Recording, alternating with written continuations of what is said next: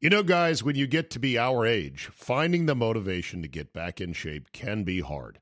It's just plain tough to find a routine and to stick with it. Good news. Fitbod is a fitness app that is anything but routine. It tailors your workouts to fit your life, your goals, your gear, and even your schedule, so you can avoid burnout. And Fitbod helps keep up your momentum by mixing in different exercises, reps, supersets, and circuits. Best yet, Fitbod has over 1,000 demonstration videos, so you can learn the right way to do each exercise. It's time to ditch the boring routines and kickstart your fitness journey.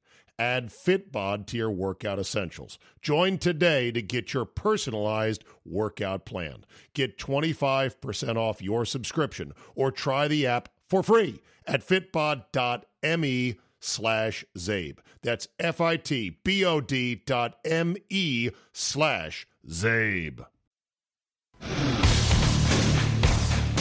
Today on the Zabecast, Urban Meyer is on the hot seat in Columbus, and the trickier-than-it-looks issue of domestic violence. Glove throwing and showing up to skip in baseball. State Fair bingo cards and why August means nothing in the NFL. Drew Olson with the Big 920 Milwaukee is my tag team partner, so if you've got 45 minutes to kill, then buckle up and let's go!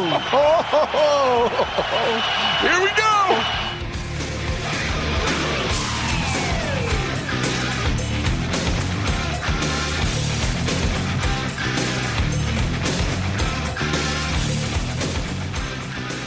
Thursday, August 2nd, 2018. Thank you for the download. Thank you for your ears. Let's get cracking. Before I get into today's episode, a quick restaurant review. Oh, I didn't know you did restaurant. Yeah, no, I'm doing them now. When I go to a new restaurant, I'm going to do a review. I went to a place that I'd never seen before, never heard of before, but I think I might really, really like. It's called... Ready? Slapfish. What the hell did you just say? You heard me. Slapfish. Like Slapfish. They've got a great logo. It's like a handprint with an eyeball drawn in it, and it looks like a fish. Basically, it is a high-end, quick serve. You walk up to the counter and order, and then they bring it out to your table. Fish joint, where they've got fish tacos, they've got lobster rolls, they have crab cake combinations. It's not cheap. It's not cheap. I had the crab and lobster burger, which was $15 with fries on the side. Now, look, I'll be the first one to admit, not everyone has $15 for lunch. But sometimes, $15 for lunch, you're like, okay. If I'm going to spend $7 at McDonald's, what's the extra $7 to get something good? This burger was almost awesome, but it hinged on a sauce that they dared to call awesome sauce. That's all they said. They're like, it's got awesome sauce. I said, what does that mean? What is that? And they said, well, it's sort of like a spicy mayonnaise. And I go, okay. Is it red? Kind of red? And they're like, yeah. They go, all right, I'll give it a shot. Turns out, old Picky Steven, Picky Pete, didn't like the awesome sauce. Kind of ruined the burger. Burger also came with lettuce on it, which they did not advertise, yet they should have. Overall, though, I was like, man, they had giant giant clumps and chunks. Hey, I just combined the two. Giant clumps of lobster and crab on top of this burger. I mean, it was pretty good. And with fries, so... The only other problem with Slapfish is that they don't have a regular soda fountain. They have this fancy new age stevia, natural ginger, this, blah, blah, blah fountain of soft drinks. Just give me a Diet Coke, for God's sakes. I know you're trying to be healthy, and that's the whole point of it, but interesting concept. Basically where you can go get a lobster roll for $15 or less. You know, in a quick serve format. So you're not sitting down waiting for full service. You just want better food than fast food, but you don't want to sit down for a full meal. Slapfish. Keep an eye out for it. Couple emails real quick. I like you people feeding me back stuff. It's great to hear from you. Blair Dahl in Iowa says writes as follows. Dear Steve, I was talking to my neighbor the other night about how much his water bill was with all the watering he did of his yard yesterday. Well, the conversation quickly turned to how we each finished our basements. I told him I had a 92-inch projector with 2 flat panels on either side, a triple screen setup. He then said to me, and I quote, "Like that Steve Zabin guy, formerly of Fox Sports Radio, Yahoo and SB Nation?" I laughed out loud and said, "You listen to him too?" About an hour later of chatting with this guy, I finally got home to an angry wife who had to make dinner for the kids without me. Well, just so you know, you've got 2 listeners now in Polk City, Iowa, which is about 15 minutes north of Des Moines. As I said, "See you later," I said, "Anyone for penis?" He laughed at that as well. Enjoy your European tour of Scotland and golf. Your friend in Iowa, Blair Dahl. I love it. The 3-screen nation continues to grow across America quietly, silently, but steadily, and I'm just so overwhelmed that people do this upon my recommendation. Even my good buddy Bob Madden, morning DJ of Bob and Brian in the Morning, admitted to me when I was staying at his house on Sunday night last week. He said, "Yeah, down here in the basement, I think I'm going to do 3 screens on this wall." And I literally did a jig. I danced a jig around his basement because for years Bob had said, I don't need 3 screens. 1 screen's enough. I flip around. I'm not going to look at 3 different things. That's ridiculous." Well, he's finally going to give in. And I said, I put my hand gently on Bob's shoulder. I said, "Bob, this is going to change your life, my friend. I'm telling you. It's going to change your life." This email from Gary Kolke. Gary Kolke. A very formal email. Looks like a letter that you would write in elementary school. Remember how how do you write a business letter? And you'd have to put the "to" on one side and the "from" on the other and the indentations. It's written as follows. August 1st, 2018. Jay Cottrell, politician, care of Steve Zabin, somewhere in Round Hill, Virginia.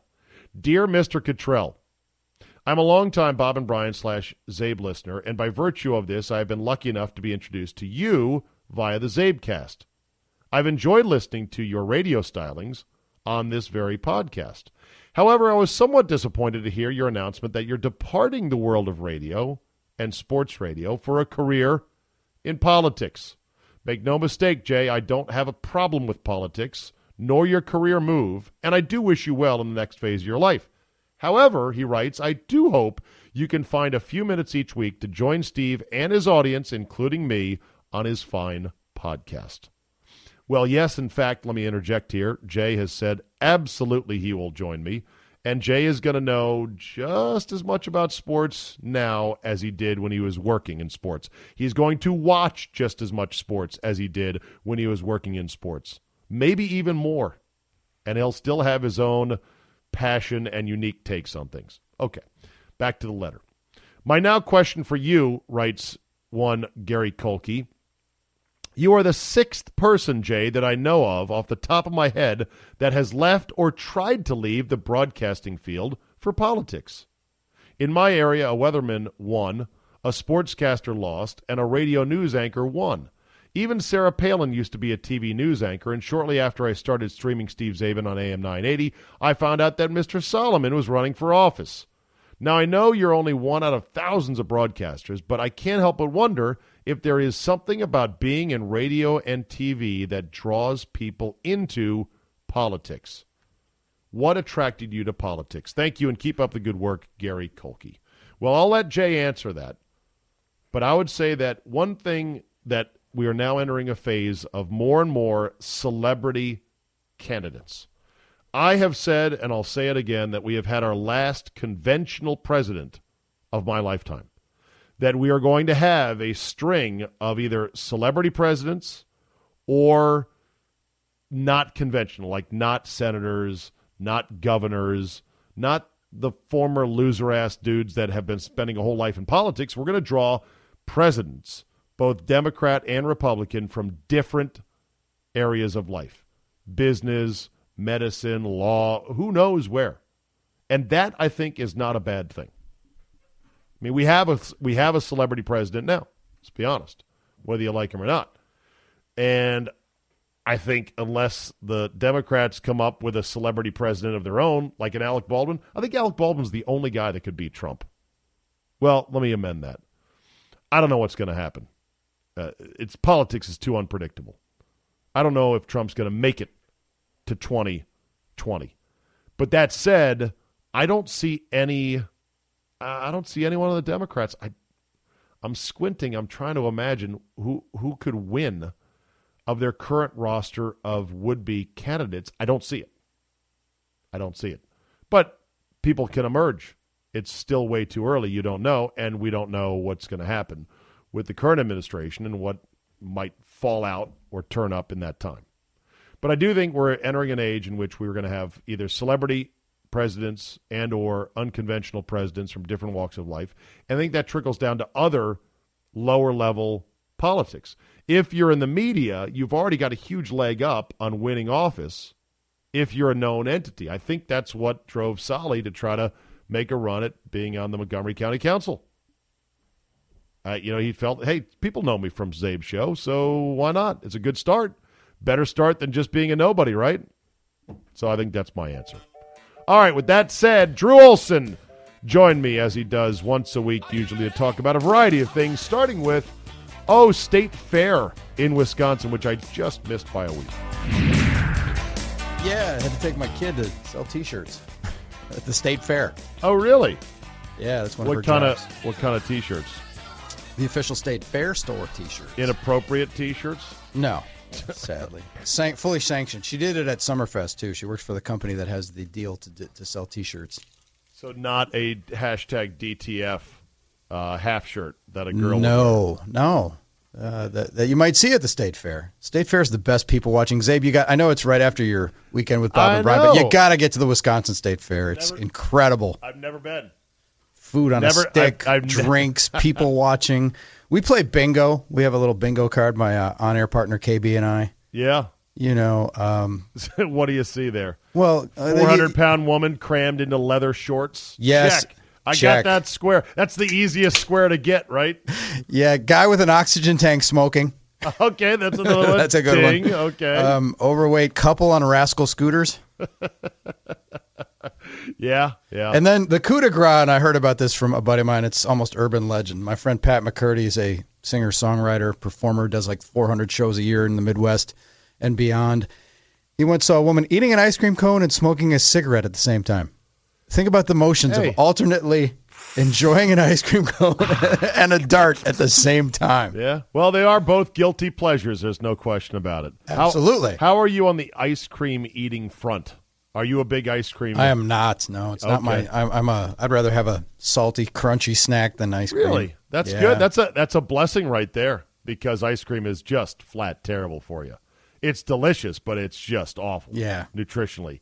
I stopped the other night on the way home to get a big cup of soft serve at the local soft serve place in town. Little hole in the wall called Gruto's. And they've been around for how many years, I have no idea, but in my little town here in Virginia. And I got a soft serve mix, chocolate vanilla, with rainbow sprinkles. Oh. And I ate it in the car on the ride home.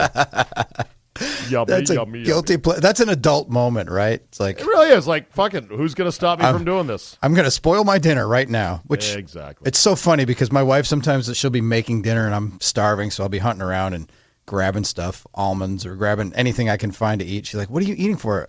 It's like, we're going to eat in 20 minutes. I'm like, yeah, but it's not 20 minutes from now. I'm hungry now. It's not like I'm not going to eat. Yeah. They don't understand. I don't think women understand totally either our sex drive or our food drive. That's a good point. They underestimate both, because I can eat a McDonald's cheeseburger. I can eat two of them and then 10 minutes later be ready to eat dinner. It doesn't affect me. I think it's a mothering instinct. I think it's a propriety instinct. Like, you're not supposed to do this. This is what we were taught as kids growing up. So they're just perpetuating that as the years go on. It's the old don't swim until exactly an hour after eating. And why was that exactly? Why do they tell us that? I don't know. Because you might cramp. Cramps? Yeah, well, that was ridiculous. So if you cramp up, you go, oh, my tummy hurts, and you get out of the pool, and you go lay down on your beach towel on a chair, and then you get better. You're not going to drown in a pool. There's a billion lifeguards looking at you. And it was so weird because they would like look at the clock. They would actually like look at their watches and like, not a minute earlier than an hour. Like, what the hell? Like, it was a law. There was never an anecdote I ever heard that said, Billy had to have his pancreas removed because he swam too soon after eating. There was never any stories of this is what could happen. You want to make sure not to do it. It was just sort of an old wives' tale. You'll cramp up. Don't do it. When we have the Zabe games, the inaugural Zabe games, which we're going to have next year, we're going to have everybody eat like a quarter pounder combo meal and then swim 50 meters. And then you're going to do the 100-yard dash with scissors. Oh my God, that'd be fun. That'd be a good one right there. Or maybe All the the events. Maybe the 100-yard dash, smoking and eating ice cream. Now you're talking. At the same time. By the way, how many meters do you think you could swim? 50 being a single one direction lap at a pool. It's down and back, right? Yeah, or it depends. It's 50 each way. 50, 50, 50. Oh, at a big pool, yeah. My little lap pool at the health club is, I think, 25 down. Okay. So. Do you swim, by the way? No, I'm horrible. I do it to cool off, and sometimes I'll do it if I'm really bored with everything else cardio. Okay. And it is a good workout, but I'm not a good swimmer. So how many meters could you swim before you tap out? Oh, man, 50? No, 100? I don't know. No. I mean, well, if I'm swimming for my life, I'd be okay. But if I'm swimming laps, of course, boredom and just sheer lack of technique and skill would overtake me. How about just a dipstick check of, okay, let's see how many meters I can swim before I'm like, fuck this, it's too My best exhausting. stroke is the breaststroke.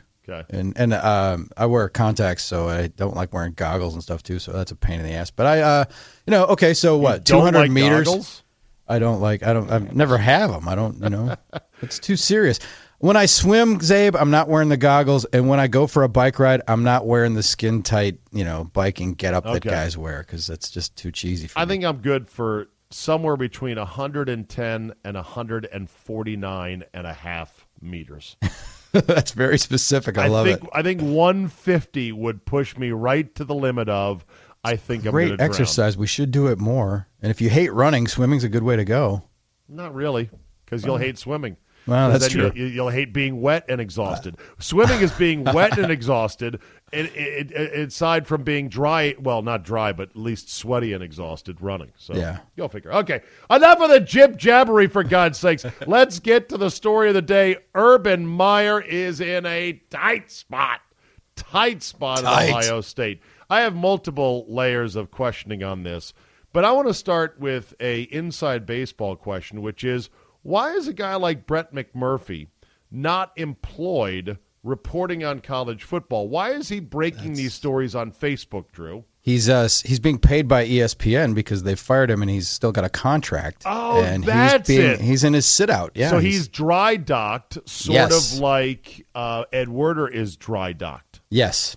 Yep, that is why. And so the scandal within the scandal was this thing broke. He broke it on his Facebook. It was all over every site except for ESPN. For 4.5 hours. Which didn't recognize it, which was pathetic. It's bad. Who's minding the store really over a there bad look. Well, the website? And their justification was that yesterday actually happened to be the day that they were having their college football writers in for a seminar, and they had them all sequestered in a classroom paying attention to whatever they were teaching them. Don't you think somebody should have been looking at their phone going, yeah, hey, you would think, hold on with this seminar here. Hey, Urban Meyer could be on the way out at Ohio State. We might want to slap this up on the website. They have a lot of employees in Bristol. Not everybody. Like somebody could have slapped the Associated Press story up there or something. It looked really bad that the guy they fired broke a story on Facebook and they couldn't verify it. They didn't they don't trust the guy.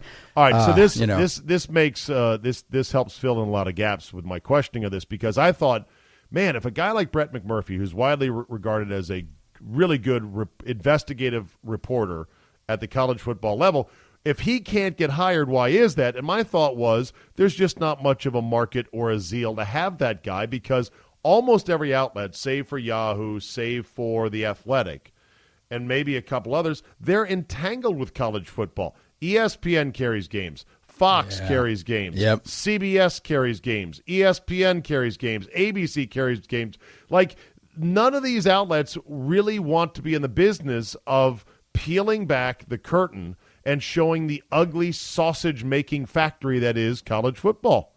That's very true. In this case, though, he's sitting out, and I think he's going to work for what is going to be the new version of The Athletic, which is called Stadium. That's right. That's the And video. that's where he's going to go work, and that's where she's, the wife spoke to them and gave a video interview. And that's While we're where on that Stadium. square, what do you think of The Athletic? Do you think it has a chance of succeeding? I like the concept of it, and I follow them on Twitter, but I don't. And I did buy a subscription. Subscribed? I have. I yes. did too, and I rarely read it, but I bought it out of sympathy because I'm like, someday I'm going to charge for this podcast, so I should maybe pay for somebody else's content for the good karma sake of it. I find myself not going to it. It's like when it's Grantland or The Ringer. It's like, hey, there's some pretty good stuff there. I never go there. You know why? I know why I don't go. Because it's like good, healthy food compared to the junk food that is Twitter and the junk food that is blogs that just react to reactions and get into these spinach fights in the media over certain stories. The quick, easy junk food of scroll. Ooh, look at that. Is easier than a healthy salad, which is a 2,000-word piece by someone at The Athletic about a Pac-12 preview. Yeah, and I think at some point, long-form journalism and writing will make a comeback because we've gotten away from it. And the storytelling, like I like Real Sports a lot. What they do, for a 10 or 12-minute piece is and then knock your socks off. And we're not conditioned to those. We're conditioned to the hot take, 3-paragraph, rip it, grip it and rip it. But I find myself, though, here's the thing that, you think that long-form storytelling is coming back at some point. Maybe not. Yeah. Maybe not. Here's the other part of the problem is all of our attention spans have been bludgeoned down to nothing, so that when I read what I know is going to be a well-written piece about an interesting story from a guy who I know, Drew, is an excellent writer, when I get to the first paragraph that begins something like this: Bob Smith pulls his Buick Cutlass out of the driveway, turning slightly to his left down a row of corn-lined fields. I'm like, boring! Get to the point! Like every so creative lead I've read on long story feature pieces, including ones that are not just atmospheric leads, but important leads to say, here's where this guy or gal came from, and here's why it's going to be important when you hear the rest of the story. My God, Drew, I have less and less patience for that. I totally hear you. I mean, we're conditioned to the give it to me now, give it to me now. I hate it. I wish I wasn't that way. We're the rats pushing the lever for the food pellet. Yes. give me. Yes, we are. I find myself at times at night before going to bed literally just speed scrolling Twitter. Stop. Like literally my Twitter feed, Drew, will not stop moving. Are we the outliers, though? Because not everybody's on Twitter. And there are people who, we're not outliers. We're not the mainstream. There's a lot of people who are not on it. But I think for a lot of people who are, it's not uncommon to do what I do. Yeah. It's just sit there and speed scroll. Speed scroll. Yeah, it's an addiction. I hate it. So I'm going to work on not doing that in the future. Back to Urban Meyer. So okay, let's dig into this. Unpack. Yep. Let's unpack it. So at worst, he lied about knowing about a domestic violence situation that he might have properly fired a coach for, but did not. Mm-hmm. That's kind of bad. That's kind of sleazy right there. Kind of bad. Yeah, that's kind of a fireable offense, I might say. Kind of, yes. Yes. But we don't know the extent of the domestic violence. We see pictures, which look awful. We see text screen grabs, which may be authentic. But we don't know the other side of the story. Does anybody, will the Ohio State University, do they issue him a cell phone? Does he use his own? Does he use burners? I don't know. Will they go in and invest? Do they care to go in and investigate and look at his texts between him and the assistant? Hey, Zach, knock it off. Or is there a smoking gun? If it comes down to scandals, Abe, what we have is what you have in every political scandal, like, Watergate and beyond. What did he know? When did you know it? And when did you know it? Exactly. And did you lie in front of the fans in the world? Yeah. Just at Media Day? I think the lying is going to be the most problematic. That's a problem in the end, because it goes down to trust. And if he'll lie about this, then what's he going to lie about next? And when it comes to a recruit X, you're going to go, well, did you meet with him outside of the acceptable recruiting period or not? That's what's going to be problematic. As far as the domestic violence stuff goes, look, Urban Meyer is not a family counselor. Urban Meyer is not the police. Urban Meyer doesn't even have an obligation under Title IX, from what I've heard, to actually report this. Urban Meyer didn't break any laws, but neither did Joe Paterno. Well, yeah, you're right. And I've already had one email saying, well, you're going to be like you were with Paterno and jump right in on this? Well, yeah. There are differences. There are differences Yes. in the magnitude of the crime, and a pure victim of no power, a young boy, versus a grown woman who's in a marital relationship where this has been an issue before, going back to 2009. She has had time and counseling and legal avenues to say, I'm not going to live my life this way. That makes her a different category of victim than a boy who is lured into a shower. So there's differences I agree. there. There is nuance there, but they're still both victims, and it's It's like, but okay, we don't know what went on in that relationship, do we? No, absolutely not. And we don't know what she did that was part of the atmospherics. Now, you'll say it doesn't matter what she did. She's the one that got the shit beat out of her and are strangled, and the bruises and the bloodiness and the threatening and everything else. Yeah. But these domestic situations are always so complicated. They're all of different snowflakes. They're different shapes and sizes. Yes. Many of them are bad. Some of them are hard to substantiate. Some of them are very murky, and you're like, wait, what? That's domestic violence? I keep going back to the Josh Brown case with the Giants. Remember the kicker, Josh Brown? Yeah. Okay. Do you know what the worst thing he did was in that so-called domestic violence case with his now ex-wife? I don't remember. I just remember there was a lot of emotional abuse, I think, too, but I don't remember what the worst physical. The worst thing was he grabbed her wrist. He grabbed her wrist during an argument when she went to grab her phone. That's it. That's it. And so, you're talking about all different shades, from that all the way up to a Rihanna-level style of beating from a Chris Brown. And to get in there and to adjudicate and say and sort it out, okay, what's going on here? I'm a little bit sympathetic for Urban Meyer in this regard. What's he supposed to do? He's supposed to rush in and fire Zach Smith? I'll tell you what, you can't put the toothpaste back in the tube with what's happened in the past, but what the world needs and what Urban Meyer needs is what guys in his position and with his clout and there are a handful of guys in the world of sports who can drive around with a dead body in their trunk and not get questioned or arrested, and that's him and Saban and Krzyzewski, and there's a handful of guys that are above the law, that are above they walk into a meeting with the university chancellor or president and they're above them. They kind of scoff and like, oh, you loser. Like, they have that gravitas, right? So what the world needs is for him, if he knew and if there was even a shade, he needs to come out and say, yeah, this is awful. I heard some rumblings about it. I didn't want to get involved. It's a family thing, and I feel awful for what happened, and I'm totally support and start making some donations to spend some hours at women's shelters and start making some donations and come clean. Otherwise, to kind of to go the other way, it can only be bad. Okay, so you're saying, so come clean and say, hey, if I had it to do over again, I thought we could get him help, and I thought we could, I would have liked to have helped both of them now, and I failed. And just throw yourself at the mercy and say, I failed. For a man in power to say that is almost impossible, though. They won't, guys in that position, they don't get to that position by having that gene and that instinct to say, I screwed up. What you're saying is now college coaches have to be marital counselors, too. No, they have to be human. Okay. No, because I'm not asking him to be, but I'm saying if he knew and if there was, hey man, so what? He's a good coach and he's a good guy. I like him. He's a good guy. I mean, what do we ask of Paterno?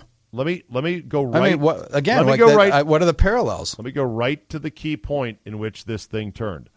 Shelly Meyer in bed with Urban, snuggling up. Okay, don't be a pervert, Zabe. Okay, she's a pretty good-looking gal, isn't she? She's a good-looking guy, isn't she? He is, I'm sure. So Shelly Meyer says to Urban over dinner, baby, I got to show you these text messages because your assistant, Zach Smith, he's gone bad again.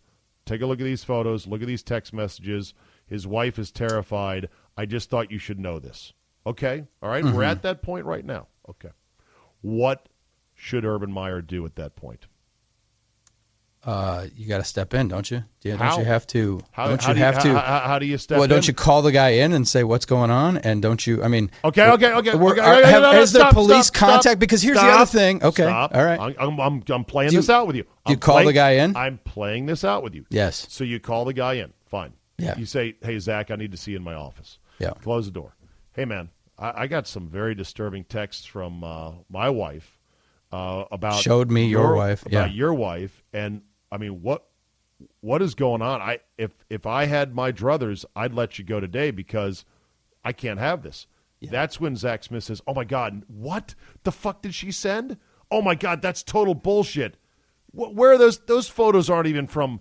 I don't know where she got those. I didn't send those text messages. This is bullshit, Coach. She's crazy. You don't know. The other night I come home, she threw a butcher knife at me from across the room. Almost cut my hand off. Now Urban Meyer is into it, isn't he? Yeah. Now Urban Meyer's got to go, fuck, okay. The guy says, listen, Coach, please, it's not what you think it is. And I'm working through it. We're going to counseling. I can't lose this job. If I lose this job, I'm going to go off the deep end. I'm going to start drinking. I'm going to be depressed. I might get more violent. The kids are not going to have an income. It's going to be bad. It's going to be bad for you. It's going to be bad for all of us. I'm working through this. Now what does Urban Meyer do? Now who does he go to? Does he call the police? Does he call the university? How many hours a week when he's trying to prepare for Michigan State should Urban Meyer spend on this issue?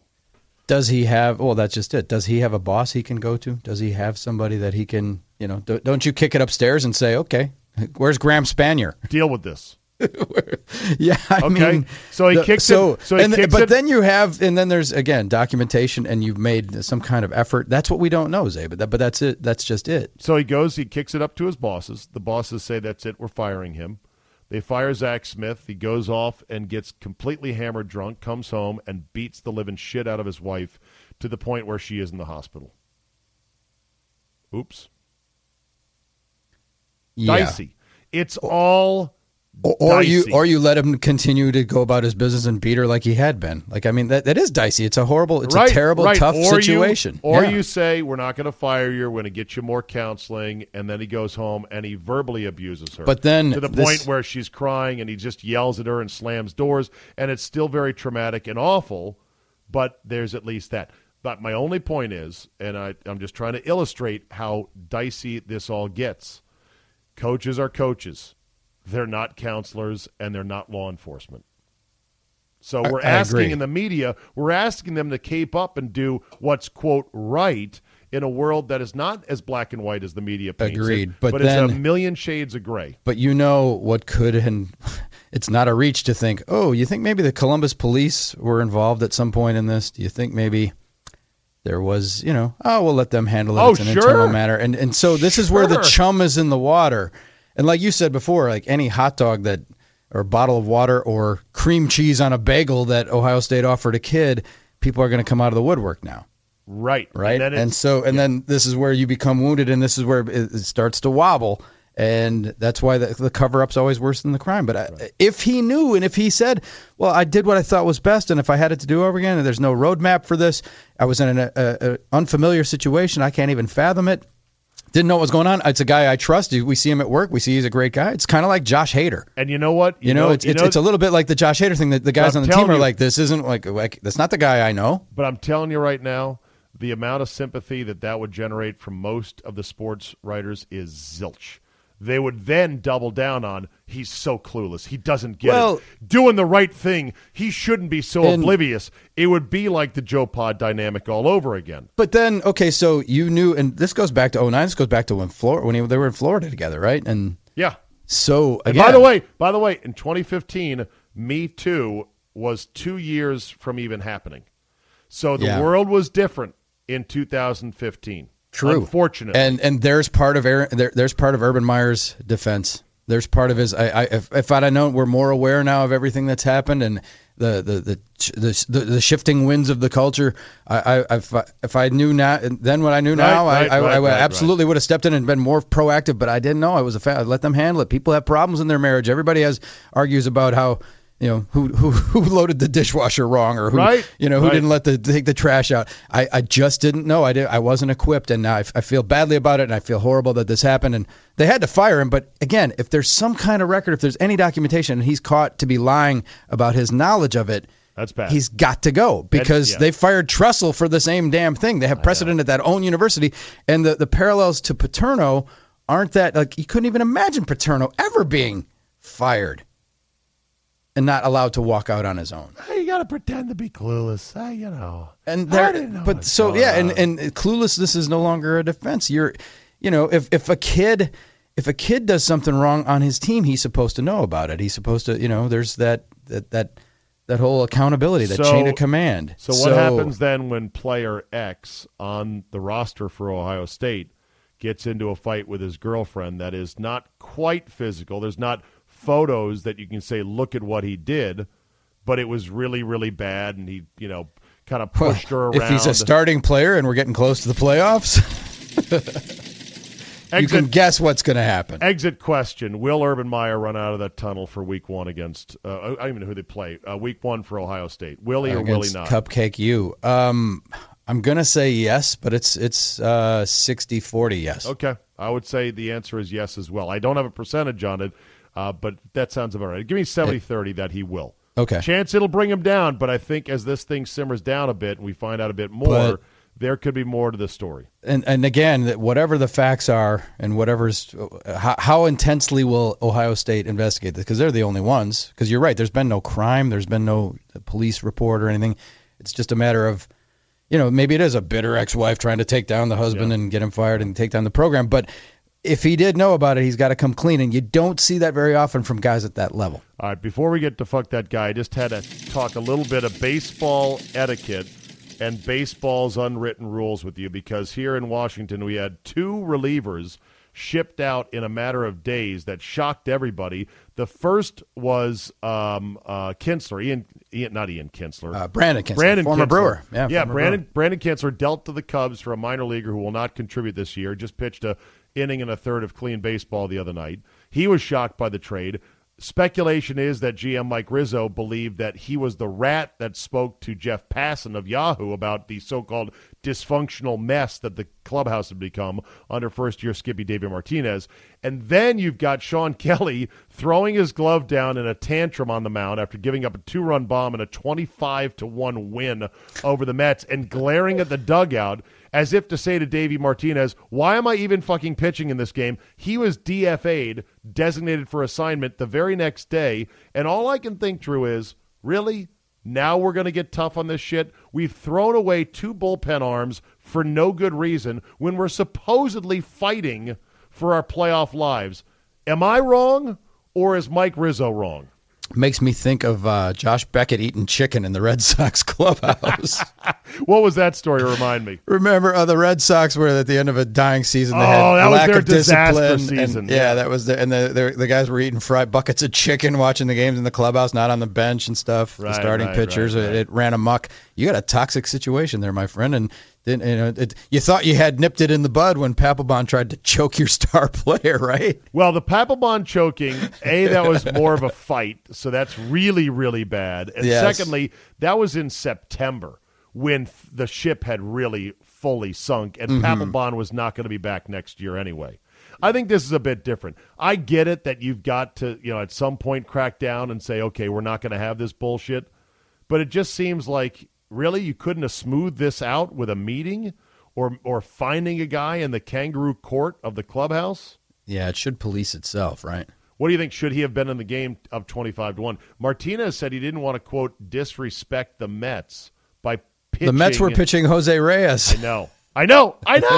So how do you disrespect the Mets? That's what Davey Martinez said. He didn't want to disrespect the Mets by putting a position player in there. And I'm like, get the fuck out of here. But then I understand a reliever, I guess, getting the ass, but just go out there and throw knuckleballs. Just work on stuff and just it's a complete low leverage situation. You'll never have an 25-1. You'll never have an easier inning in the big leagues. And then he gives up 3 runs and his ERA tanks and he's pissed. Sack up, dude. I think the Nationals were okay to take it care of it the way they did with that guy. I don't know about the Kinsler part because he's a pretty good pitcher. But. Kelly was not great. I'll grant you that. But in this day and age in which teams are surrendering more and more in games that are out of reach and throwing position players, Kelly's a guy who could throw some junk innings for you to keep your other better relievers fresh. So I would have kept him for that reason. That's what he was doing, right? In the 25-1 game. Yeah, right. Dude, that's your role. And, if you want to be a top of the, pitch better or something. I just don't get it. He hadn't pitched in 5 days either. So it's then he was going to pitch anyway. He's got even less of a case. Yeah. All right, well, fuck him. But as far as Kinsler goes, that was stupid. All right, well, yeah, the Kinsler thing, you don't know. He's suspected as the mole, as the rat. Yeah. That's kind of weird. That's weak because he's a pretty good arm.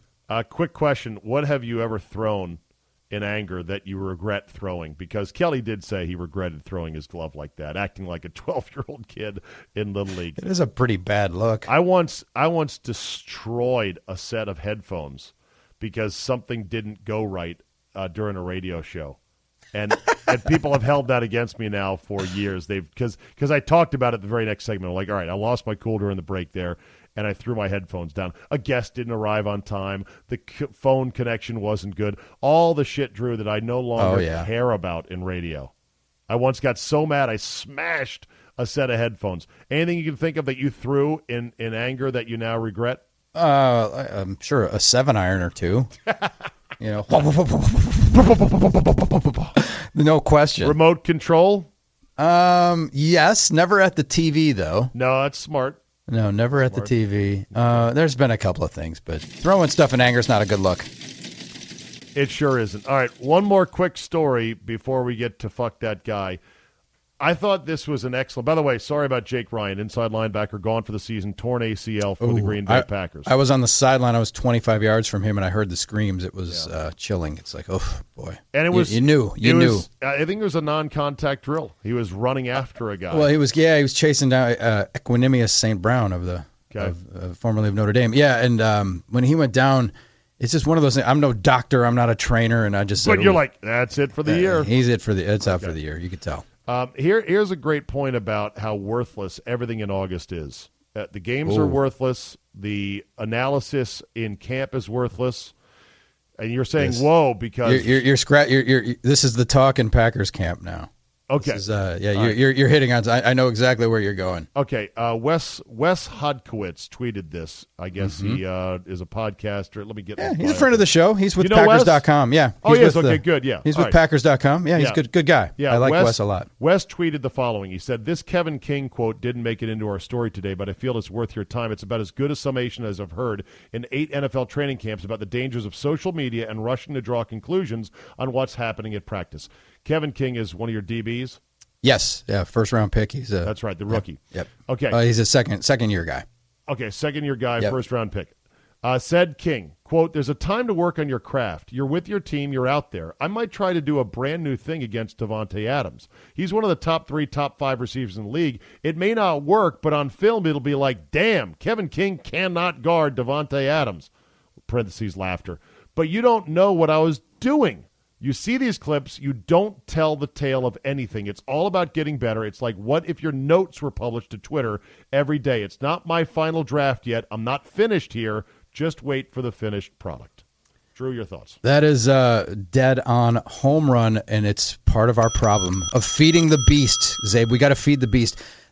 People are keeping track. Aaron Rodgers threw his 7th training camp interception the other day. Who gives a shit? Did he really? Is he not? Yes. Because someone was laughing that... And it's 7 interceptions, and they say, Aaron Rodgers has thrown 7 interceptions in camp already. Okay, should we be alarmed, or is it a rookie that ran the wrong route and turned the wrong fucking way? Are you kidding me? So we've gotten to this point where we're so intense and so focused on this crap that, I hate to say it because my background is covering baseball, but it's the old spring training thing. Yeah. A guy goes out and gives up 6 runs, and you think, okay, and then you find out, I was only throwing changeups. I didn't throw anything else. Like I was literally working on things, and that's spring training. There's fool's gold. I saw guys every year that look like they were all Arizona, and then they break camp with the team, and they make the team, and then they go 0 for 30 and get released. Pat Mahomes threw apparently 7 picks in 6 days of camp or something, and that was a headline. And of course, people were saying, you got rid of Alex Smith too quick, you idiots. He's going to suck. And I said, okay, so let's see. They're down in the red zone. They're working on red zone shit, and they say, we want to go to 82 on a crossing pattern over the middle against zone coverage. And they run the play, and you got, let's say Pat Mahomes looks at it and says 82 is not open. And so he opts out of it, throws it somewhere else. Whistles blow. The coaches go, hey, whoa. Pat, what are you doing? We're working the tight end inside the zone. Throw that. And he's like, well, he wasn't open. I don't give a fuck. Throw it. That's what we were working on. We had a situation in Packers camp on Saturday, and they didn't practice Sunday, so this was the lingering image of the weekend was Kyler Fackrell, who was a third-round draft pick a couple years ago. It's been kind of a disappointment. Fackrell. Yeah, he's been kind of a disappointment. He beat David Bakhtiari in a one-on-one drill. Oh, my. And it was breathlessly reported because previously in his first 3 seasons, this is his third camp, he was like 0 for 20. Had never beaten an offensive lineman in a one-on-one drill on a pass rush, Zabe. And David Bakhtiari is a 2-time All-Pro, so maybe maybe Kyler Fackrell's turned the corner. He's ready to be a contributor. I know. And so it's like, that's so ridiculous, but that's how deep we've gotten into the excruciating minutia. And yeah, David Bakhtiari might have been working on a jump set or trying to pretend that his left shoulder was separated and try to block with one arm. We don't know. That's just it. But we look for these things and grasp on it. Apparently, Richard Sherman got beat on a go route, and the same thing. They're having the same conversation in 49ers camp because it is meaningless what happens, but it's what we have, and we're so thirsty, and we're trying to provide all the what's happening and stuff, but we don't know what's happening, and you can't draw those conclusions. And I understand it. You're feeding the beast. What does everybody want to know at training camp? What if I call one of my buddies that covers the Packers? Who looks good?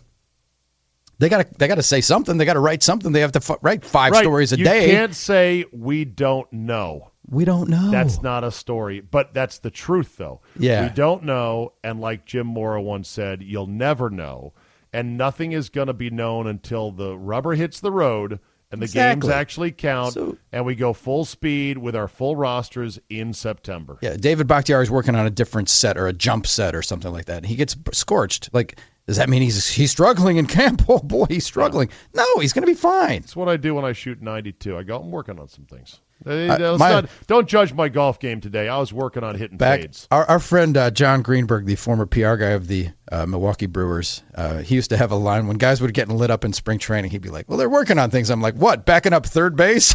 Oh, boom, bing, bang, zoom. And with that, we bring you to your – oh, hold on a second. Damn it. Okay, we'll take this out in post-production, which is, I always say, I never take one. We never do.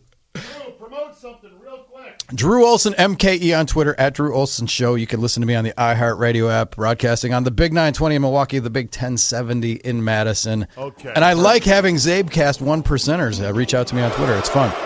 I'm not a good guy. I'm the guy. Fuck that guy. Fuck that guy.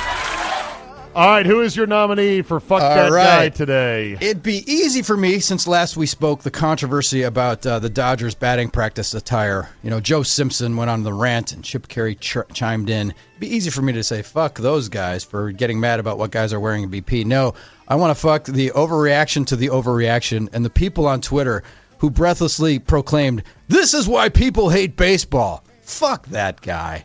Shut up. This is why people hate baseball guy. Yes, the guy who overreacted to the overreaction. Because, yeah, Joe Simpson probably spent too long talking about that. He got a little torqued up. And then, but Chase Utley was wearing a Strikeout Cancer T-shirt. It wasn't just a bar league T-shirt or something. It wasn't a band T-shirt. It was a Strikeout Cancer. How dare you rip him for it? Well, fuck you, because he couldn't see what the T-shirt was, and that doesn't really matter to his point that the Dodgers look like a softball team taking batting practice, which you can make a case. I've been around teams that had like sloppy standards when it came to that stuff, and it does look unprofessional, and old school baseball people will get rankled about it. All right, then. But he overreacted, but I hate the overreaction to the overreaction. Like, so to the overreacting guy that says this is why people don't like baseball, you say, fuck that guy. All right, I was going to do a generic fuck that guy to the gotta go guy, but I've been getting people saying you have got to put actual names in the crosshairs of FTG. So yes, the guy who writes so-and-so's got to go within 4 hours, like Urban Meyer, there was pieces yesterday written, Urban Meyer's got to go. 4 hours after this whole thing broke. I hate the gotta go guy because so many people have said this guy's got to go. That guy's got to go. No. The next layer is guys today who are saying top 5 guys who could replace Urban Meyer: Bob Stoops, John Harbaugh. Yeah, Go into that layer. Yeah. Now, my fuck that guy goes to one Ian Rappaport. He may be a nice enough dude, but I've finally had it with this guy. He puts out so much shit that is dead wrong, and it's like it never catches up with him. And I'm thinking, what are his standards? So, you know what? If you want a name on somebody, Ian Rappaport, fuck that guy!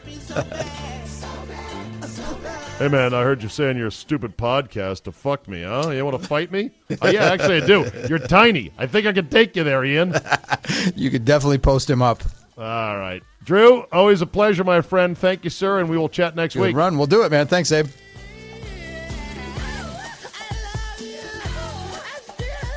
We'll end with this one. File this story under what? Headline: Pregnant woman ordered latte. McDonald's served her cleaning chemicals by mistake. Good God. Yep, that really happened. Dateline Alberta, Canada, a franchise owner of the Golden Arches, has apologized after his restaurant mistakenly served a pregnant woman cleaning chemicals in her coffee. One Sarah Douglas told the Lethbridge News Now that she quickly spit out her very first sip of the latte she had ordered from a drive-thru on Sunday. I opened up the lid of the coffee and out pours this pungent smell of chemicals. It wasn't latte at all, she said. Ms. Douglas is pregnant with her third child. She returned to the location where she had purchased the drink. She then learned that the latte contained a cleaner that had been mistakenly left connected to the machine that brewed her drink. The chemical was labeled Coffee Systems Cleaning Solution, and it has a lengthy warning label. The product is now intended to remove milk residue from the machines. It can seriously irritate the eyes and cause allergic skin reactions as well. In a statement issued to multiple publications, franchise owner Dan Brown acknowledged the mistake and said he has apologized to the customer. What happened is the machine was being cleaned as it is every morning. Unfortunately, the milk supply line was connected to the cleaning solution line while this guest's drink was made. We have taken immediate action to review the proper cleaning procedures with the team and put additional signage up as an added reminder. This story just reminds me of the one very famous story and case in which a woman spilled hot coffee, McDonald's hot coffee, in her lap. She spilled it. Her fault. And it scalded her loinal region. And she sued McDonald's, not because the cups were faulty, not because the person at the drive-thru dropped it in her lap. No, she sued because she said the coffee was too hot. Hey, well, you want to sue me? Yeah. Well, why not? Me? Sue everybody. Too hot in the hot tub. And she ended up winning a huge award, an award that was way out of line, like $8 million for hot coffee in her lap. I can only imagine, isn't this way, way, way worse? Hot coffee in your lap is not going to be fatal. But if you take a huge swig of cleaning solution that was billed as a frappe and you actually ingest it, not only could you die, but let's say she had a miscarriage because, are you kidding me? You'd think that this woman would own every McDonald's in Alberta. But there will be lawyers, as the saying goes. All right, that'll do it for today. Thank you for listening. You know the drill. Tell two friends. Hit up that Reddit thread, which does exist, about how great this is. Leave a positive review and rating. Download, subscribe to all the major podcast outlets, iTunes, Google Play, and more. And always remember, Han Solo did shoot first, and there's not a damn thing wrong with it. Thanks for listening, and we will see you next time.